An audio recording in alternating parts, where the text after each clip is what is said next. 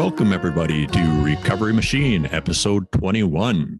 Today, we're interviewing Cassidy. She's an RN from the Lower Mainland, and Corey's going to ask a few questions and get to know her, and we'll go from there. Absolutely. Yeah. Hello, Nathan. Hello, Cassidy. Thanks for coming on and joining us for a conversation today. Thanks for having me. It's nice to have you. I personally really enjoy anytime we can talk to someone with lived experience from a healthcare profession within our region. It just kind of helps to fill in so many different types of individuals and different stories that may be helpful for our listeners. So it's great to talk to you. Just for our listeners, maybe if you want to start by telling us where you come from, what do you do for fun?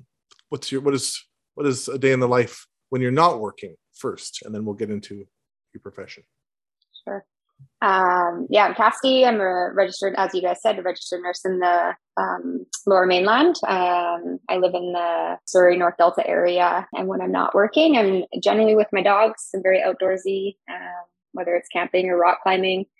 I'm always like to be outside or trying something new. I love food, and I don't know. I think that's pretty much sums me up for a day outside of the kind of work environment.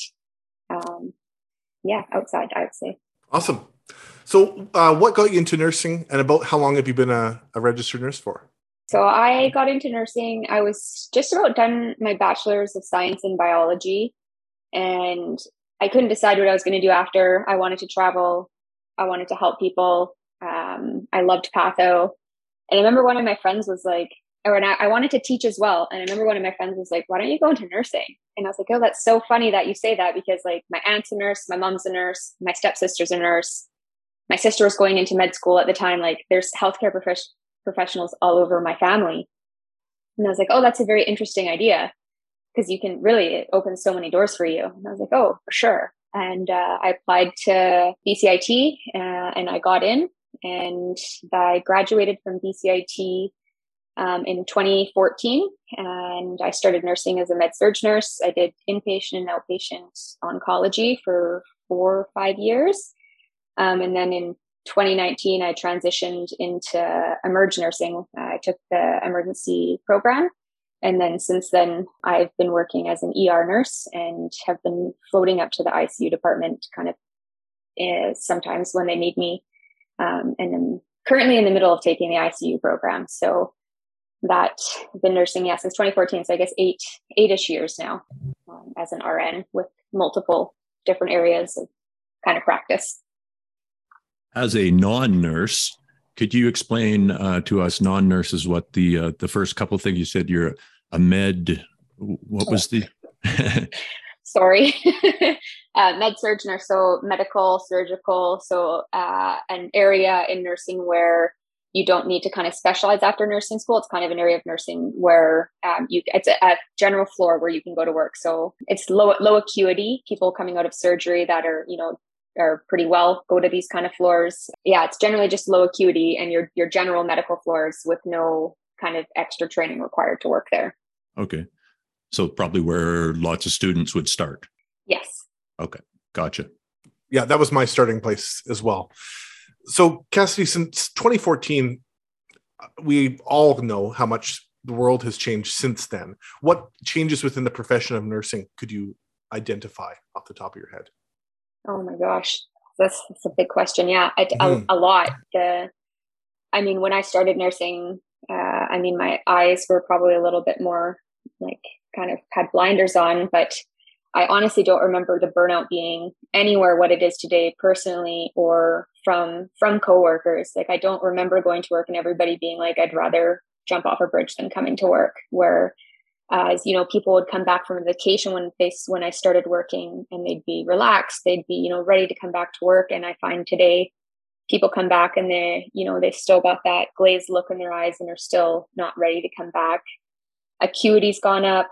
So this level of sickness in patients. So our numbers are so much higher than they used to be, which means our ratios as a nurse. So we typically have more patients per nurses. And then with that burnout is less nurses. So your ratios go even higher.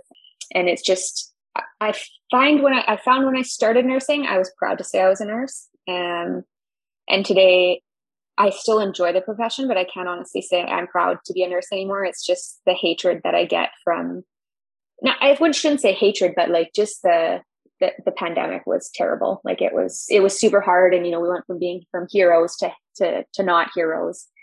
So I'd say the esteem of the profession and the ownership of having a good profession is gone. Like I don't feel that anymore. Pay used to be okay. Pay is not okay anymore. Everything used to be better. I find I don't know when it specifically had happened. Like I do think the downfall kind of happened before the pandemic, but the pandemic kind of just kicked it into hyperdrive and really exposed all these kind of holes in our healthcare system. It really opened up a lot of problems and created a lot more problems. So yeah, everything's changed. I don't know really what stayed the same. I think you're bang on with the assessment of how things have kind of trended down. For me, I look at like 2008, the Great Recession, that time period.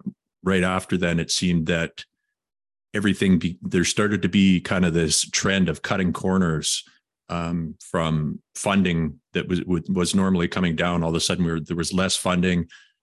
There was kind of things started to be done in a way that was different, and I think that's when things started to loosen up as far as the medical system in general was concerned. And then when the pandemic came along, it made us much less prepared for such an event.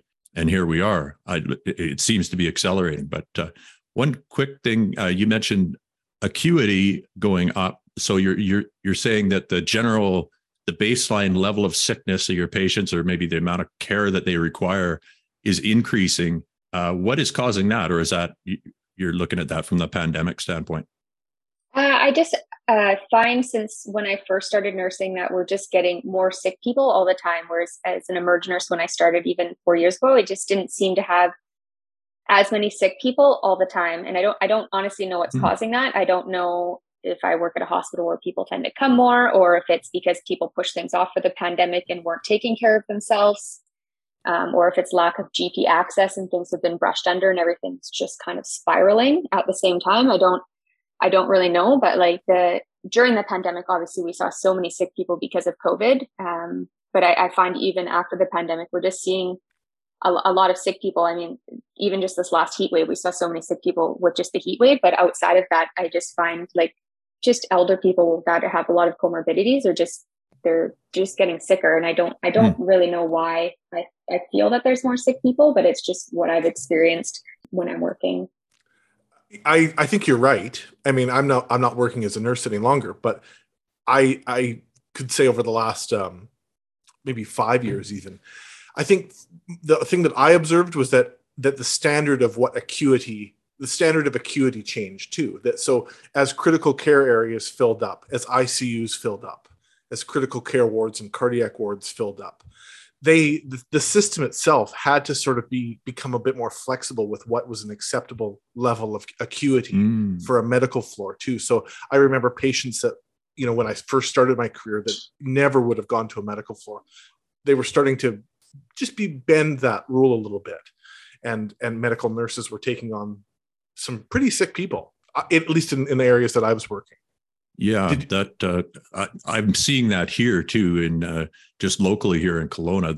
There's been a couple protocol changes, I guess, and they're not specific to that hospital, but they're provincial protocol changes that basically make it so that it's more difficult to fall into a spot where you would normally receive free medical care for, like iron is a good example, iron infusions. That the requirements to meet that treatment protocol have changed such that basically you have to be in pretty rough shape before you can now go into a hospital and get an infusion. And I'm sure that's happening in other places too, as they try to, do more with less.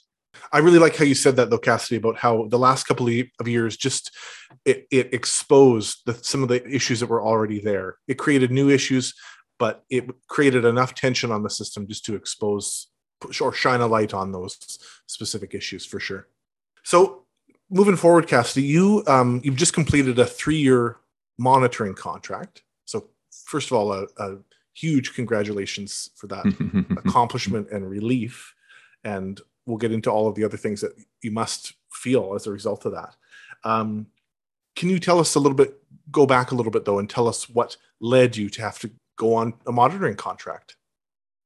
I've written some notes because I think this is going to be a pretty emotional question for me. So bear with me. But I feel that, so I was diagnosed with a substance use disorder in 2019. And it was, I feel like a lifelong journey to kind of get there. I had a pretty unstable childhood. My parents kind of split when I was really young, and we moved around a lot. I had we moved like schools, we moved houses. I was exposed to sexual and physical abuse from varying family members. And so growing up was just not stable. It was a tough one. And during that process, to me, it was normal. Like I was just like, this is what life is. Like, this is just what everyone experiences. I didn't know what was wrong. And so I feel like that's kind of probably where I like to call it my addictive personality, kind of stemmed from.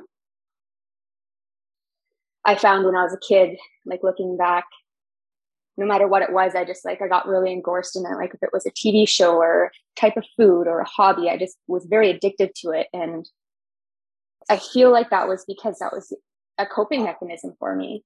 Looking back, like that was to get so engrossed in something, it shut everything else off. It was really looking back was the only way that I could make that hurt go away. So I tended to fall into these kind of patterns that would kind of take over my life. So I guess one of the things that I found after going through counseling is that we all have this thing called an inner child. And my inner child is very insecure and very full of shame and has a lot of feelings of inadequacies at all times. So again, why my addictive personality kind of probably spiked up was because as a child, I didn't know how to kind of deal with any of those emotions. So I didn't really know or acknowledge any of these things until I actively sought help.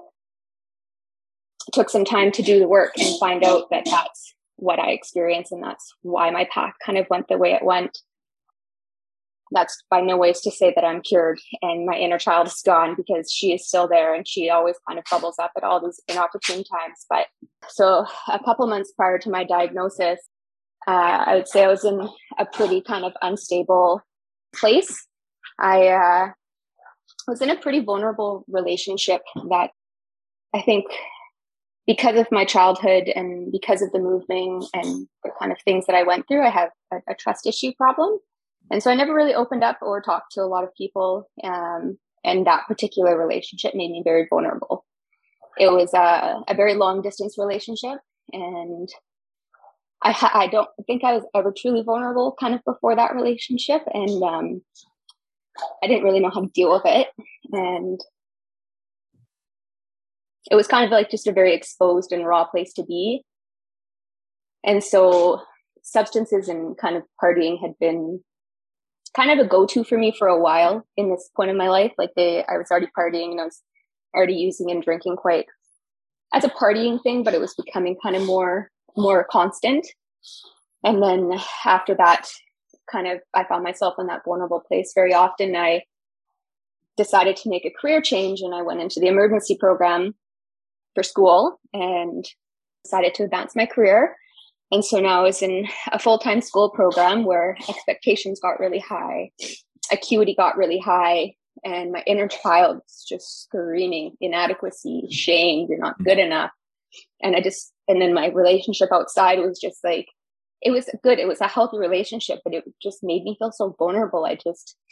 Looking back, it's hard to pinpoint, but I think those were my two catalysts. And I just started using and drinking way more frequently, to the point where I didn't know. It's funny being a healthcare professional and being exposed to addiction. I have addiction in my family. Doesn't matter how educated you are on it. When you are in the addiction, you can't see it. You're blind to it. Like it's so hard to look back and see where I was and being like, how could I not notice that? But there I was using more often than I wasn't. I was drinking more often than I wasn't, and calling in sick for work all the time. And then there was one weekend where I remember reaching out and asking somebody that I needed help. And I remember them just being like, "Oh, I don't have time right now. I'll talk to you tomorrow."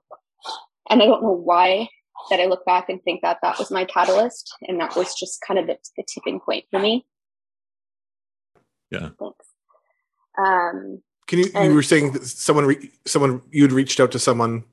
Was it a person at work or like a friend, or?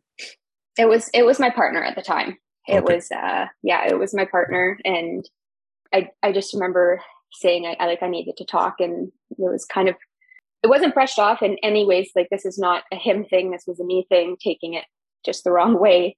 And it was like, "No, we can talk tomorrow." And I just remember it being a catalyst, and the inadequacies and the inner child were just not happy. Like, everything just kind of boiled down, and I just went off the edge and decided that I didn't want to live anymore. And I tried to drink and use myself. I tried to kill myself. I didn't want to live anymore. And the addictions had just brought me to that point where that was what I wanted to do. And I don't remember this weekend very well, but it's been pieced together by friends and family. I guess in a stupor, I reached out to somebody else, and they came and watched me, because my dad, my sister, and my best friend, who are like just my core group of people, were all away. So one of the other friends came and, I guess, babysat me for 24 hours. And then I guess some of my family and friends showed up. I don't really remember it, but they tried to help me. And then I guess I promised them I was going to be good. I don't remember any of this. And then they left again, and I woke up, I think 2 days later, although I was probably doing stuff, and there's glass on the ground, there's glass in my foot. There was, like, I hadn't showered in I don't know how long, and I was a mess. Like, I've never been that way. I was just in a terrible spot. My best friend was there, and my sister was there, and I just remember laying on the ground because I couldn't do anything but want to die. And I just looked at my sister, and I was like, "I need help." I need help.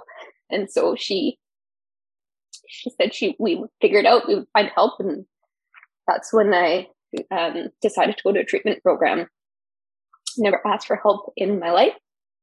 We live in such a strong-willed society where asking for help, or where I was raised was, asking for help is kind of a weakness. You're not supposed to do it. And I feel like that habit for me needs to change. Like, asking for help is such a strong point to have as a human. So I finally did it, and I went to treatment for 6 weeks. Best thing that ever happened to me. I loved my treatment. It was a really good facility, and it was just intense therapy for 6 weeks. And good therapy. It was one-on-one sessions. It was group sessions. It was, there's awful parts of it too. It's like going to high school again. Like, there's a lot of drama as well. But I didn't realize how much I needed therapy from my childhood. And so I self-admitted myself to treatment, and I got help, and I felt so much better. And then when I was leaving treatment, the gentleman that owned the facility told me that I should go to my union and tell them what I had done, because that's what an honest person does. And I was so vulnerable at this point and knew nothing about anything in healthcare and addiction. And so I listened, because I just didn't know what else to do. And, they said it was the right thing. So I reported to my union, and that's when shit hit the fan. It's terrible. I had to see an addictions doctor to tell me I had a problem, which I knew I had a problem. Like, I walked that path myself, and I sought help, and I went to treatment, and I got on the right path. I wouldn't say I got better, because the 6 weeks isn't enough to heal a lot, but it is definitely enough to kind of push you in the right direction to get going. And that's kind of when I got seen. They told me I had a substance use disorder. And then I got signed into this 3-year contract. And I think that answers your question. And then some. Yeah. Thank you. Yeah. Thank you for telling us your story, Cassidy. Yeah.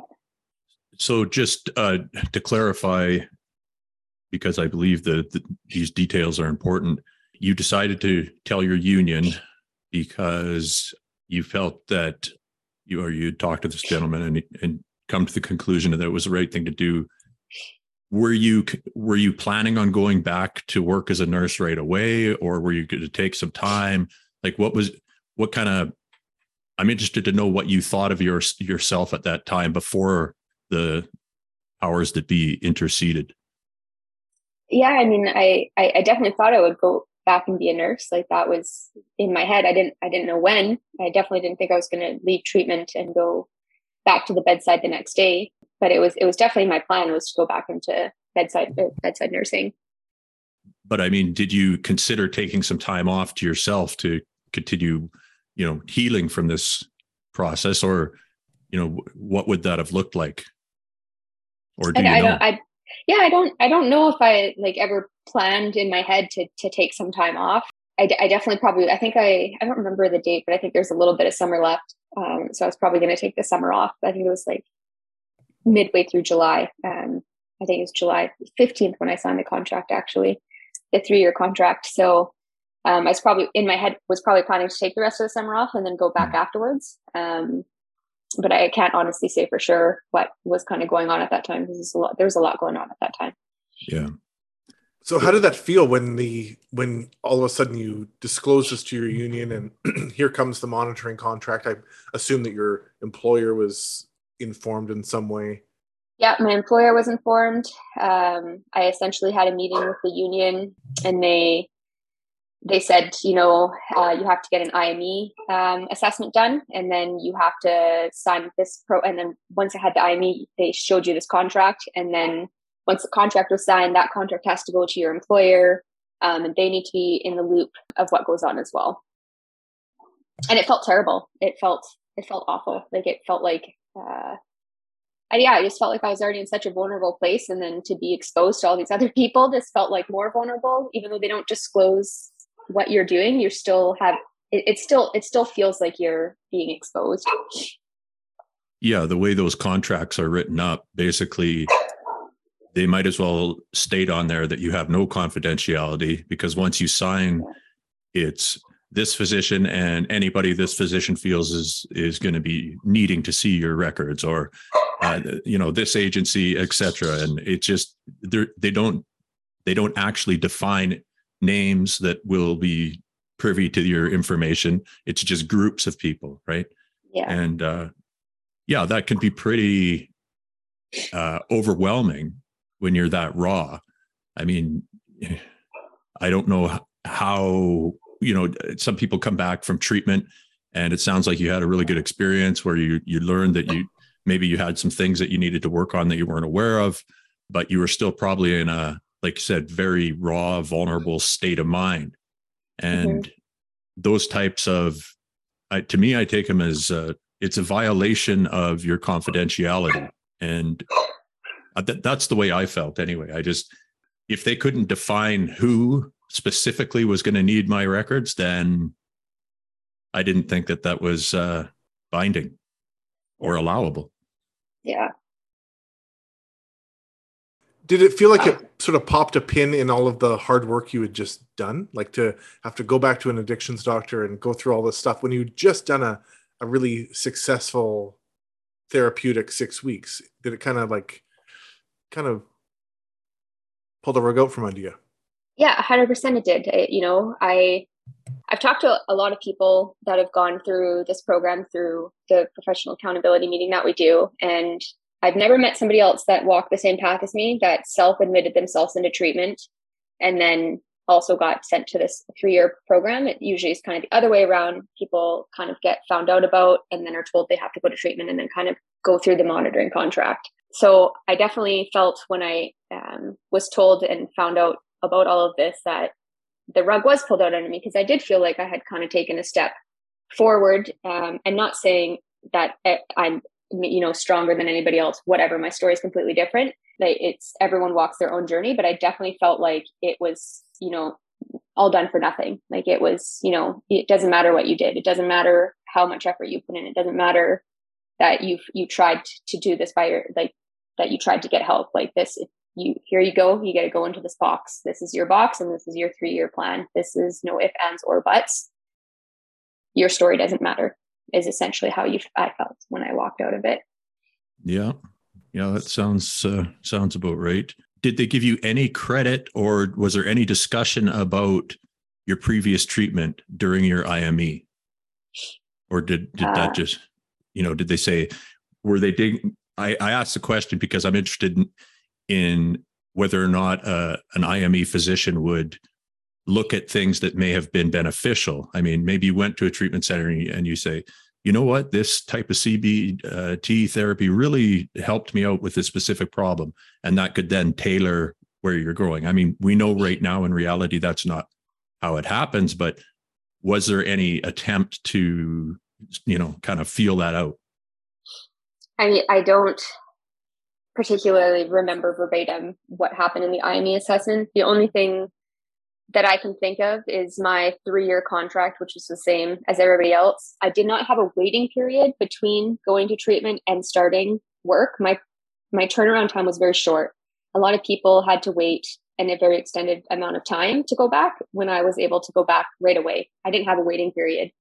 And then my 3-year contract also wasn't signed off to start when returning to work, where, as I know, a lot of people who get put in this 3-year contract, they have a waiting period before they go back to work. So some people wait a couple of years, and that 3-year contract doesn't start until they're back at work. So that 3-year contract actually turns into a 5 or 6-year contract. Whereas that box was never checked on my IME. So my 3-year contract started when I signed it. So those are the only two kind of points that I look at and be like, maybe there was something taken into consideration. But that was definitely never stated to me by the gentleman. And part of me is like, I think he just forgot to check that box. Like, I don't think it was like a pat on the shoulder. He definitely never said anything about being like, good job. I don't ever remember feeling good in that assessment. I remember feeling belittled and full of shame during that assessment, but I don't remember particulars. And they didn't recommend that you go to another treatment center though, did they? No. No. Okay. Well, at least it wasn't that crazy. Yeah. Well, I've heard very terrible things about some of the treatment places that they like to send people. And I had a good treatment experience. So. Well, that's good. Yeah. I know that's not the same for everybody.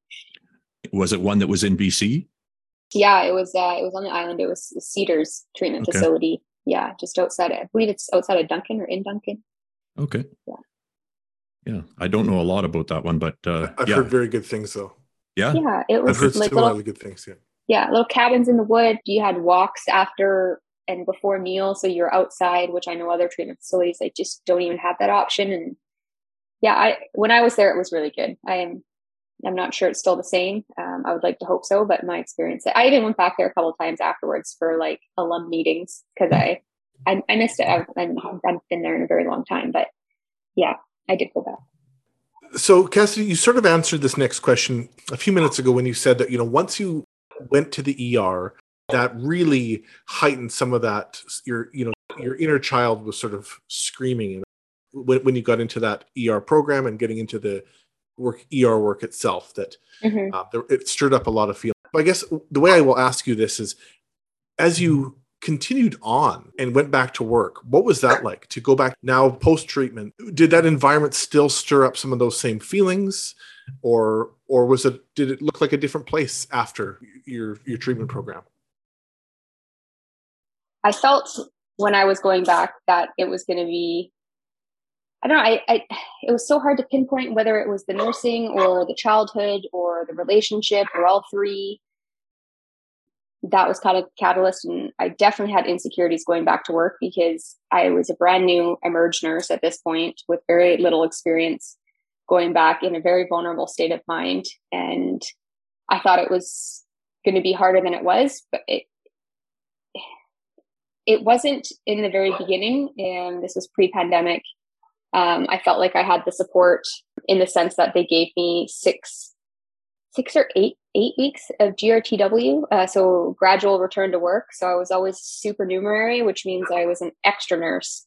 So for those 6 or 8 weeks, I was not solely responsible for anything or anyone at any given time.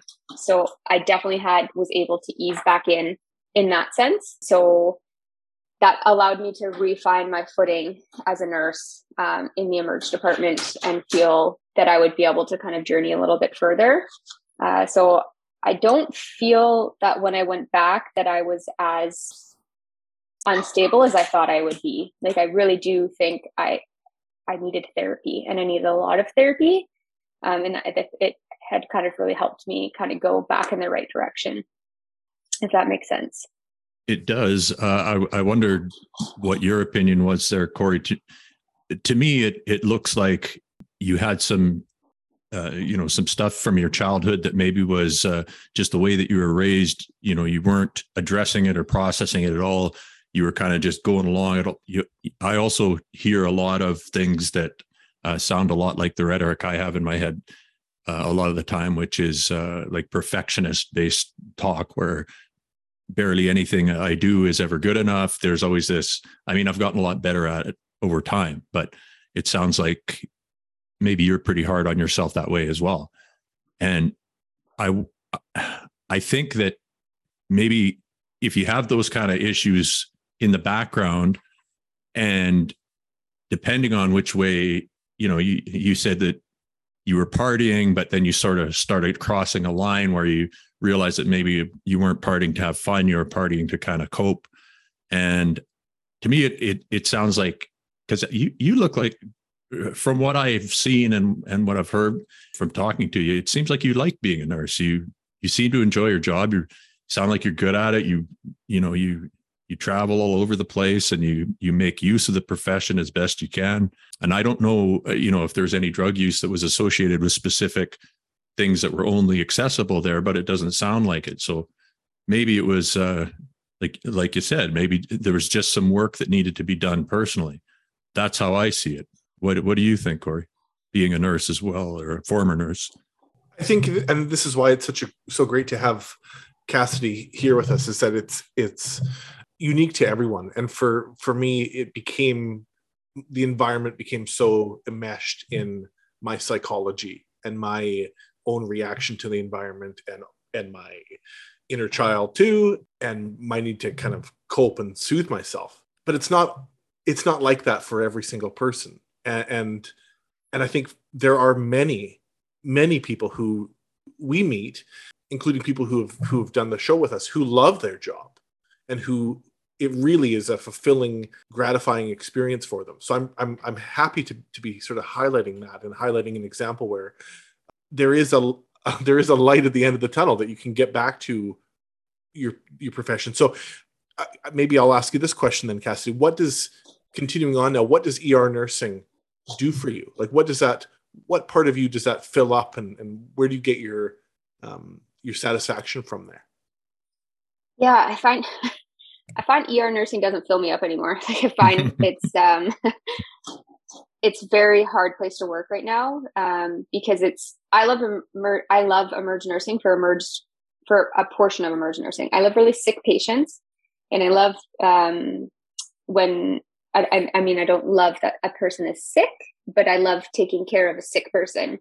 The part of emerge nursing that I don't like is the emotional abuse that we get all the time, from frequent flyers, which are, people that come into emerge very often for non-emergent kind of situations, which sometimes are looking for a place to sleep or a meal to eat, which is obviously not what the emergency department is for, and are a lot of the time very belittling and with very high expectations. Or the other side of emerge nursing, where, there's not enough GPs in the community. So we have all of that influx of people coming in that want care now, and they want to be seen now. And we don't have the ability to do that. We were not created as an emergency department to facilitate those types of people, whichever group it is, which both groups of those people need help, and they need access to the things they need. And it's unfortunate that they need to come to the ER to kind of fulfill those needs, where they should be able to get those somewhere else in our community.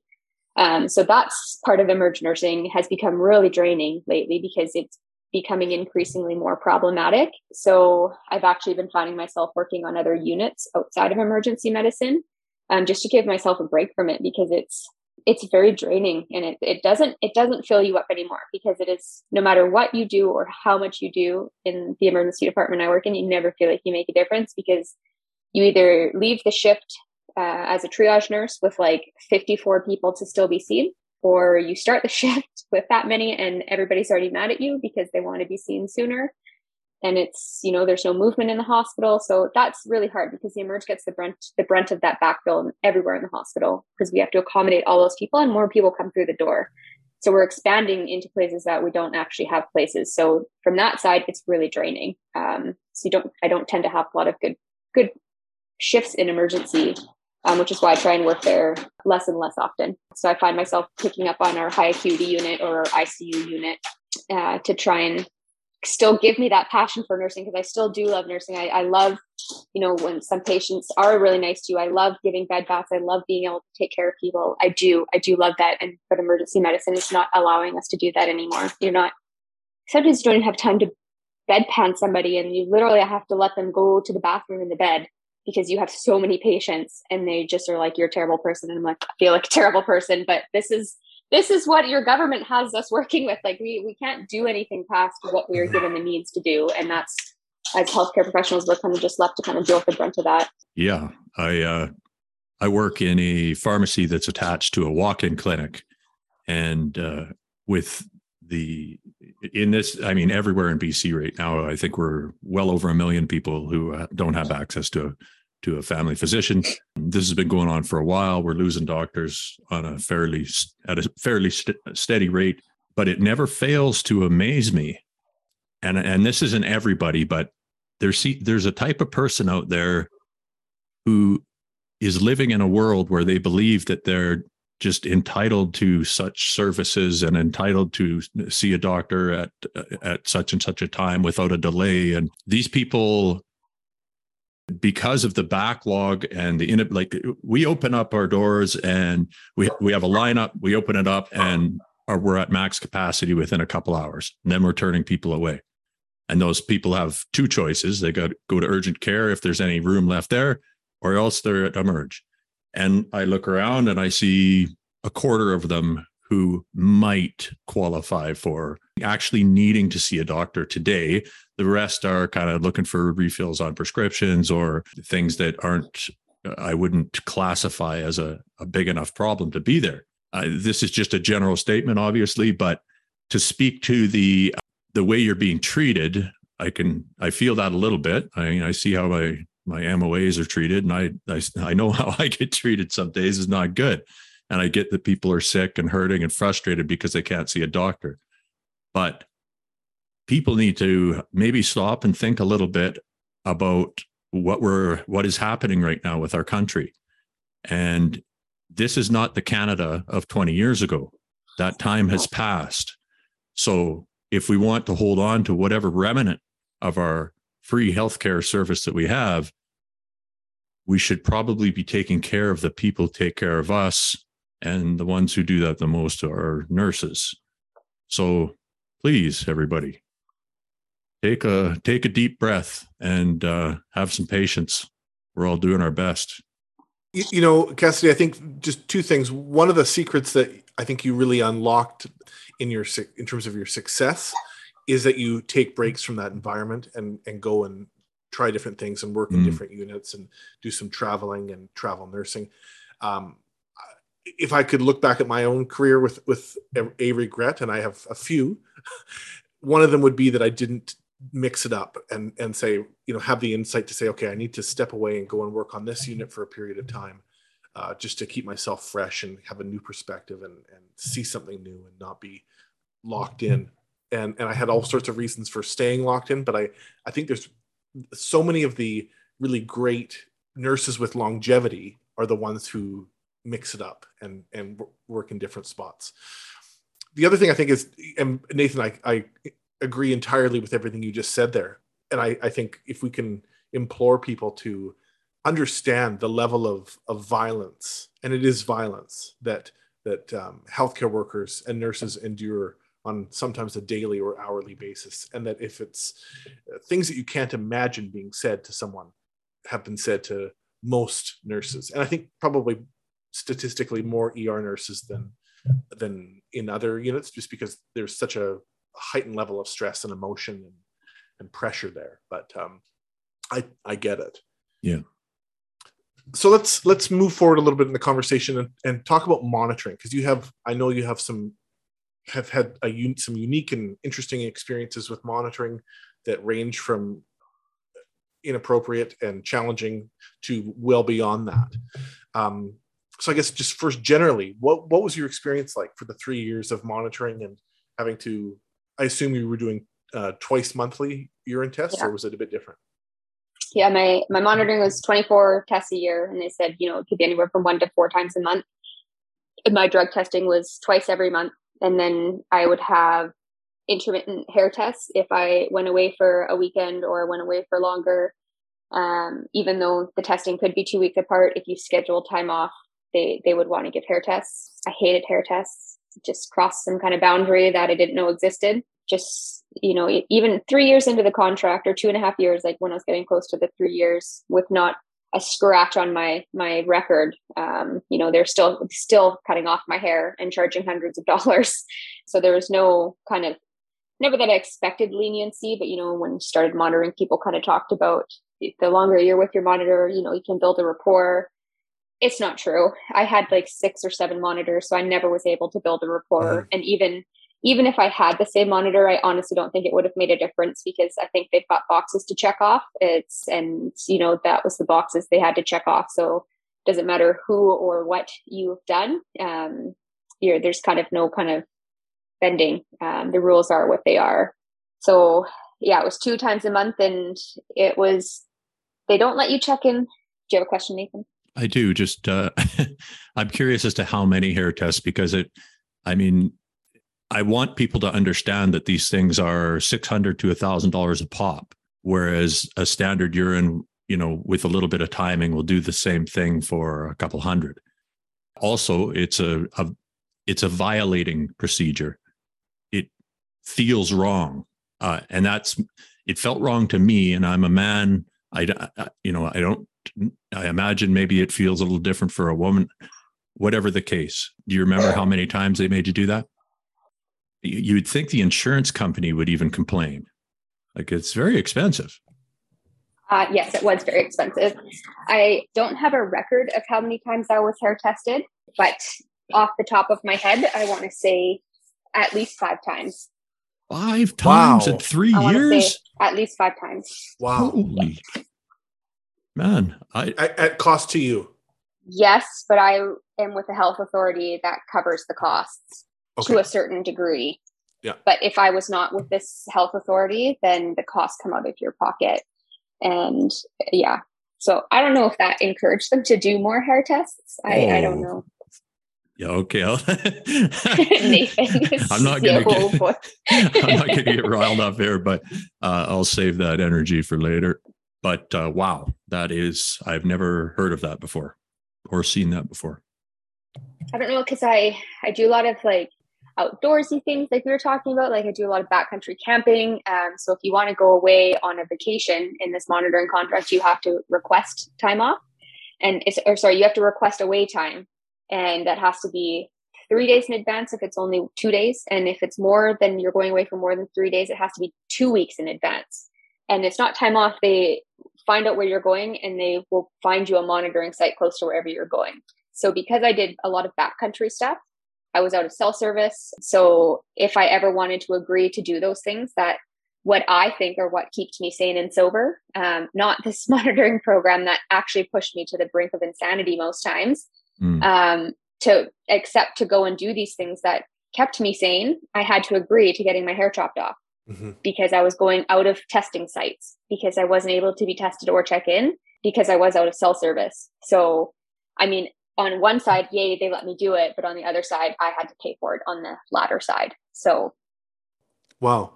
And what was your experience with having to give urine samples like? So you have to log in the morning of, you find out whether you're up for testing or not. So I worked solely night shifts for the 3 years because I simply refused to leave midway through a day shift to go pee in a cup for somebody, because they tell you you get to keep, your confidentiality, but you're leaving halfway through a shift for 2 hours, and then you come back and they're like, but you don't have to tell anybody. And I'm like, what?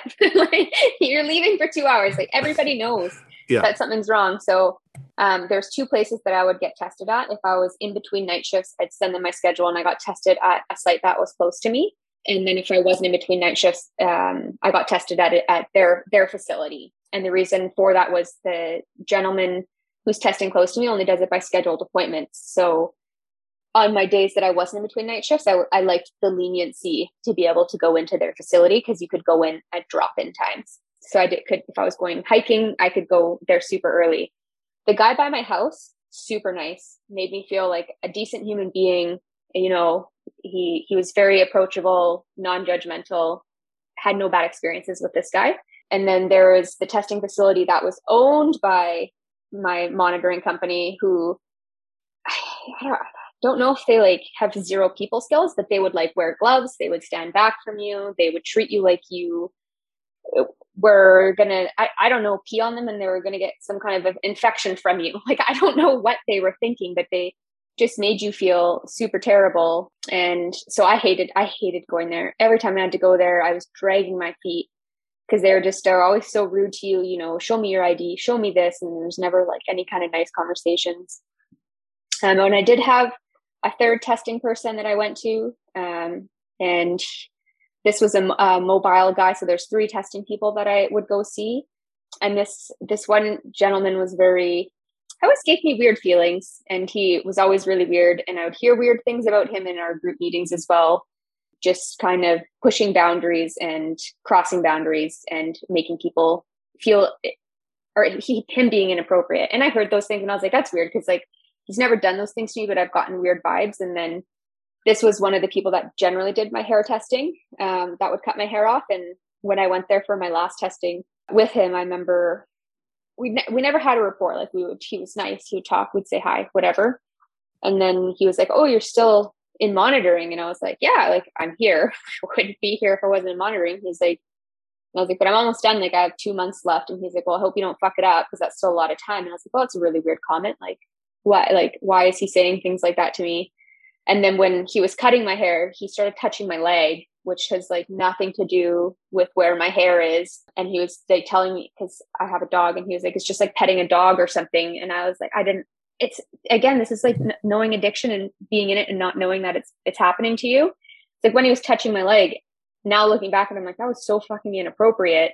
Yeah. But I still didn't do anything about it. I was just like, oh, that's weird. And then let him finish cutting my hair. And then it was not until I got downstairs into my car, because on the way out again, he was like, don't fuck it up. And I was like, oh, that's so weird. I don't understand what just happened. So I remember getting down into my car and being like, I think he just crossed a lot of boundaries. That was really inappropriate. And so I remember emailing my monitoring company and because I was like, is he going to do something to my hair sample? Why was he saying are you going to fuck it up? And why was he touching me? There were so many weird things that happened. So ended up going through my monitoring company saying I refuse to go to this guy anymore. He did X, Y, and Z. And also wanted to email them too, because I was afraid he was going to do something with my hair. I don't know. Because I also remember one time he told me if I wanted to take X, Y, and Z drugs, they wouldn't show up on my drug screen the next day. I was like, is he trying to get me busted? This is just, anyways, nothing that he should be talking to you about. So yeah, that was completely inappropriate. And I remember talking about it in some group meetings, and it's actually happened to other people, and they've come forward about it too. So I don't really know what's happened in regards to that, but I hope, anybody listening just knows that that's not okay, that kind of thing. So for testing, my testing with my local guy was great. He was actually very nice, but the other 2 places that I had to get tested at were terrible experiences. It was just, again, very vulnerable. And the first time I had to get tested, it was a watched test. They had to watch me pee in the cup. The door had to be open and they were standing there. And I was like, this is crazy. Okay. So these are called witnessed urines, for people who don't know. I was operating under the impression, just until a couple of weeks ago, that these were always done, they were rarely done to outpatients. If you're in the monitoring program after treatment, I didn't even know they were still doing this, but apparently they're doing them. And are you saying that was the person who did the witness test for you at least a female? Yes, yeah, and Okay. it was in the IME office. Okay. It was with the IME person. So my IME physician was a male, and there was a female in the office that stood there. I don't even know if she was looking at me, because I was looking down, being like, "This is humiliating. Like, this is." Yeah, I don't even know how I was able to pee, but just for people, just so you know what they're asking for, the protocol is you pull down your pants, you lift up your shirt, and you do a spin. And we're talking all your clothes are removed, and that has happened, is happening still with people who are of opposite genders. Like, I can't wrap my head around how that's going on and nobody's suing anybody. Even the fact that, I mean, if you take a second to think about what that's like, I mean, I have the way I'm designed, I got a shy bladder. I all through treatment, when they sent me to Homewood, I couldn't. They wanted a witness urine, and I told them right up from the beginning, it's not going to happen. You're going to be standing there for hours and hours. Like, I just can't do it if you're going to stare at me like that. And so eventually they just they let me go, and they made a note on my report at the end or whatever. But I just it's such an unnecessary further shame promoting. I don't understand why, if they're that worried about somebody who's in a program such as yourself, where you never had any false positives, you never stepped out of line, you're fine the whole time. But even if you did, is that appropriate at all? I don't think so. I don't think so. It's violating some kind of human right somewhere. Yes, it is. Yeah. And that needs to stop. So you've got someone who's in a position of power, just inherently, because you've got someone who's having to prove their sobriety to their employer and to their union, etc. So you've got the person who's on that receiving end. There is a power imbalance there. Huge. And in today's day and age, Cassidy, I'm sure you've had to take trauma-informed practice in services. This is a really sort of a hot issue within healthcare, that you are to come into your interactions with all individuals through the lens that they have lived experience and things that affected them, and trauma or not necessarily, but it's the understanding that you don't know what that person is coming from, and so you want to move forward with them in the most sort of understanding, empathetic way possible, and certainly not in a way that would be triggering or jarring. Yeah. And so for this organization to be conducting themselves in that manner with a population with addictive behavior, it's appalling. I'm sort of at a loss for words. And I think our listeners will be too. It's just stunning that there was that level of negligence, and worse. There's worse. Yes. Yeah. I obviously, we can't, we're choosing not to discuss the wilder stuff that's been going on out there, but people should be aware that this is happening. This could happen to you, and it shouldn't be happening to anybody. It's a human rights violation. Good for you for emailing company, yes. and at least expressing that you're uncomfortable with, and uncomfortable with your potential test results. Yes. Thank you. Because that takes courage when you don't know how that's going to go either. Any complaining can be seen as relapse behavior, and you just never know, but you had the courage to do it because you knew it was the right thing to do. And thank you for doing that. Yeah. Good point, Corey. Cassidy, what was it like to date while you're on a monitoring contract? Interesting question. I did. It talked about that I was in a relationship going into the monitoring program. That relationship ended, and into the program. It was a healthy breakup. It was fine. Just distance and lifestyle changes just wasn't compatible. We still talk, actually. He's a good guy, but I dated two other people. I'd say I dated a little bit, and then I had two kind of relationships during the program. It was Oddly enough, the first person I dated, it was super weird. He is a non-drinker. He's never drank in his entire life. Super weird. I know, it's so random. But it's funny because when you are dating somebody, in your head you're like, they're not going to like me. I don't drink. What do you do? What do people do other than drink? Are you supposed to go to a brewery? I don't know what you're supposed to do. Overthinking, all that shame, all that inadequacy. And then you tell someone you don't drink and they're like, oh, cool, let's go do this. And you're like, okay, guess it's not that big of a deal. Or I found some people I would be, they dating apps or whatever, and they'd be like, oh, do you want to go for a drink? And I'm like, oh, I actually don't drink. And they're like, oh, I should probably take a break from drinking too. Like it wasn't, I feel like for me, I had shame, but then as soon as you were honest and you talked about it, it wasn't an issue. But yeah, so I've dated those couple people and it was fine. I don't know. It wasn't, I feel like it was more me thinking it was going to be hard than it actually was. Because if you were honest about it and someone was like, that's stupid, well then clearly it's not going to work. So I find just being honest about it and just talking is hard, but I mean, what else are you going to do?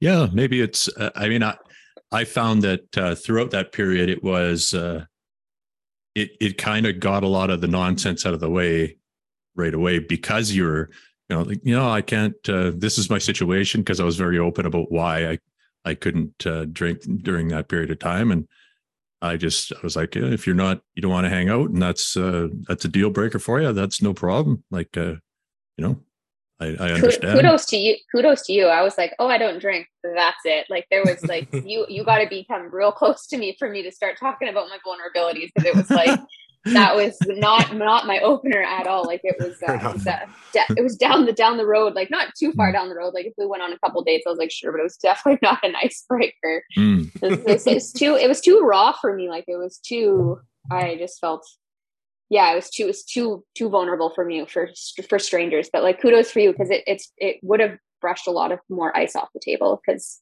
it is, yeah, if you can be that vulnerable, someone will be vulnerable back to you, which is something I've learned and really take. Yes, it's it's something that I have been working on for a long time, and there is a power to it in that it frees your mind, and what it does is it gives the other person an opportunity to meet you at that level right away. And if they choose to, then it's like, wow, that's impressive. Kind of like the first little bond is strong, and you can actually work quite nicely off that. And if they don't, then you've learned something about where that person's at as well, which is, that's not what they're doing now. And that's totally cool. Yeah. But I also found I was very surprised by how supportive people were in comparison to what I had going on in my head. 100%. I thought, I was just shocked. First of all, I needed to learn that most people don't give a shit what other people are doing. Absolutely. They're 100% invested in their own stuff. You are not even a blip on their radar unless you're really doing something crazy. But for the people who do pay attention to you, and even when we make mistakes, people can be very forgiving, and it was quite eye-opener in that respect. I actually have a note that says we're very because I wrote a couple notes. I was like, very, very self-centered, and we tend to think people are going to think a lot about you, but they honestly don't end up really caring. They're just like, they hear it, it's gone. They're kind of more invested in what's going on in themselves. And it's like, unless you said something super crazy, but the fact that you don't drink or that you don't, use recreational drugs it's pretty common. So it's like the more you talk about it, the more people you're going to find that are either share the same values or like intrigued on why you have those values. But other than that, there's like rarely ever any judgment passed. And like you kind of said, if there was any judgment passed, then you kind of know you're not on the same playing field. So it's not going to work anyways. Yeah. Easier said than done. Because when you're in the dating scene, like that shame's still there and it's still strong. Like it's still, talking about it now seems easy, but I definitely can remember it not being that easy. So yeah.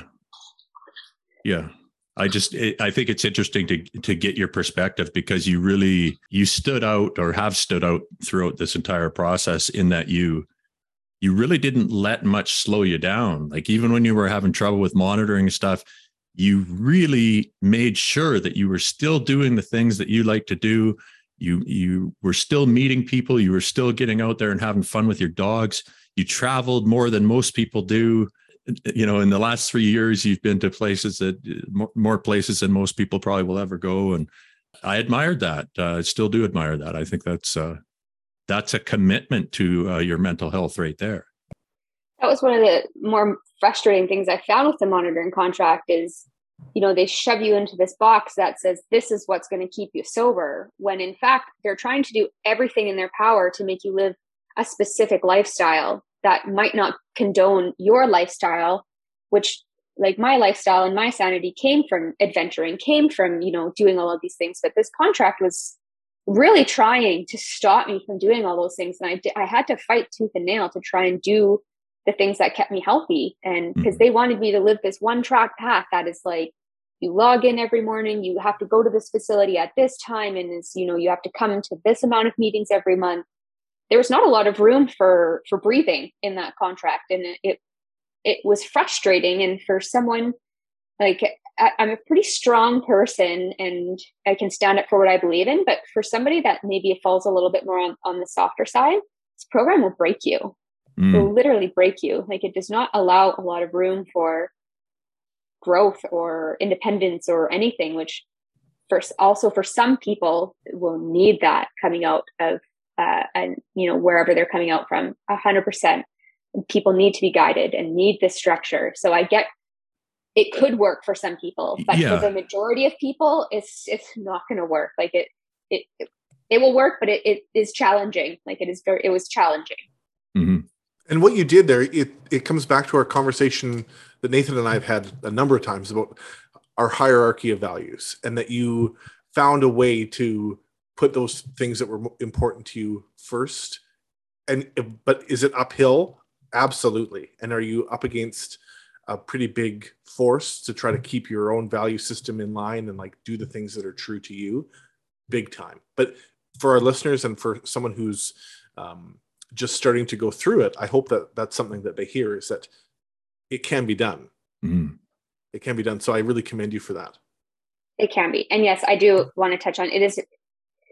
I don't want to make the program seem awful and terrible and that it's like not doable, because it is. And I was able to do it, and I was able to still do the things I love, and I was still able to date, and I was still able to go adventuring. So it is possible. You just got to want it and make it happen, and you can. And I did, and I finished the program. So it is possible. I don't want to create this like dark black cloud. Mm-hmm. The dark black cloud is already there for anyone who knows it and has experienced it. Yeah. For sure. Yeah. So we're kind of talking about it already, but can you think of any other advice that you would give to someone who's just starting out? Maybe they're at day 0 or day 1 and they think, how am I going to navigate this? Just breathe. Honestly, it helps the most.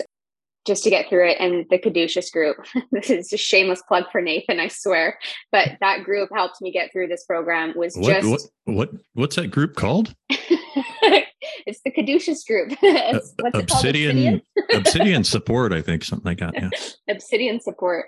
It was honestly was the only good thing that came out of the program, because I look back and I'm like, are things that I would change sometimes. And I don't know if I would change a whole lot, but like it was that one group was able to like give me resources to know that I wasn't alone, and there are other healthcare professionals, and you're able to vent and talk about things that sometimes aren't acceptable in other kind of group meetings, because there's like a straight and narrow path. And then just meeting like-minded people and knowing I don't know, that was one of the things that really helped me, was the Obsidian support group meeting.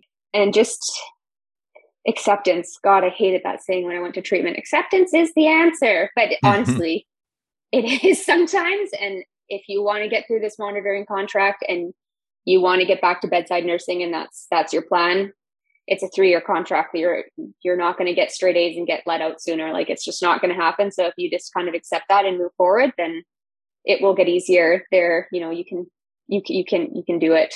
I think that's kind of what helped get me through it. The days were hard.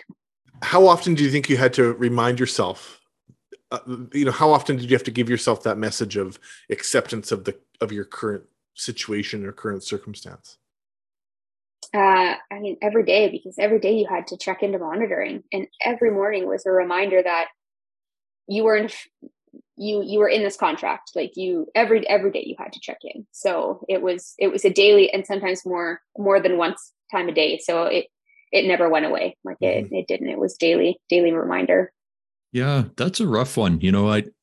I never had an experience like that. The way my program was set up, they didn't have the technology. It wasn't with the company that you were with. And I've heard a lot now of people having trouble after they are released back into the wild, where they have nightmares or they wake up, or it's like they forgot to check in or something. And that happens for a little while and then it goes away.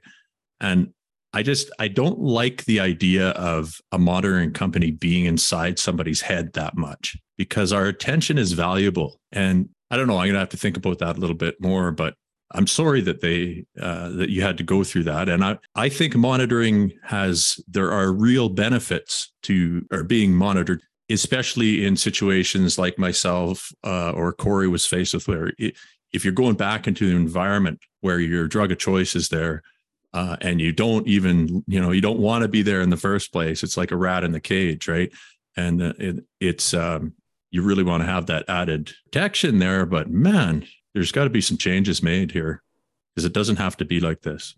It shouldn't have to be like this. I definitely thought I was going to have those nightmares and wake up panicking, think I haven't checked in. I think I was so ready for it to be done. I have not panicked or thought I had to check in a single time. I've been out of the monitoring program for 3 weeks now. Not a single day I've been like, shoot, I forgot. There are days I'm like, frick yes, like I don't have to do it anymore. But I never had the panic moments. And I have talked to some people that have had, like, they did have them, but I thankfully it was done, and it's done, I'm thankful for that. It's not to say it won't happen eventually. Can you imagine, Cassidy, if I know you had trouble with maybe people who are new, they didn't understand the monitoring process, whatever. You received phone calls sometimes that were not necessary and were stress inducing. I can remember you talking about receiving phone calls about things that you were supposed to do and you didn't. And you're like, what are you talking about? I did that already. And they're like, oh yeah, you did. Never mind. That kind of thing, where it shoots your blood pressure to the moon for no reason. What's going to happen if you get one of those calls like next week? Oh my God.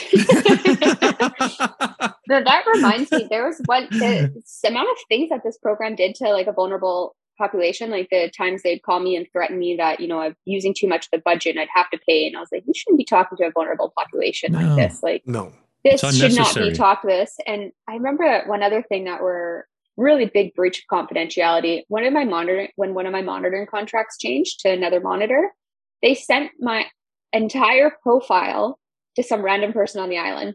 And they emailed me being like, sorry, we sent your stuff to this person, but don't worry because they're a healthcare professional. And I was like, oh, I'm sorry, what? Like, wow. I don't care that they're a healthcare professional. Like, what if that was sent to somebody that knew me or somebody that knows of me, or simply now has all this information about me and my monitoring contract? Like, if I made a boo-boo in my monitor, I would be like, oh, sorry, no big deal. It was just once. I would be reprimanded highly. And then they do something that is a complete breach of confidentiality.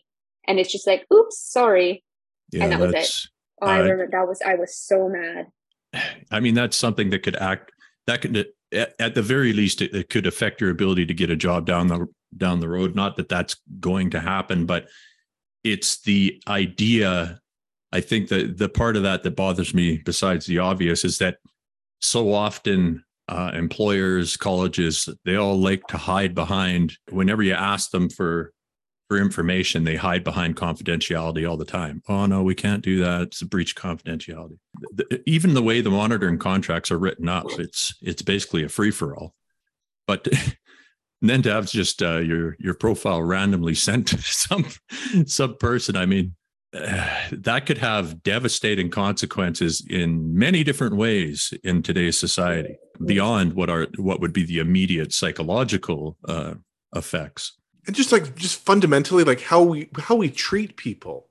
I mean, whether you're vulnerable or not, that people who are hurting can be treated with so flippantly, with such disregard for experience or pain, and just that there's this the willingness to make assumptions, the willingness to steamroll, and then, like you said, Nathan, to hide behind sort of these sort of very thin veils, like the veil about confidentiality, or the veil of policy, or the veil of precedence.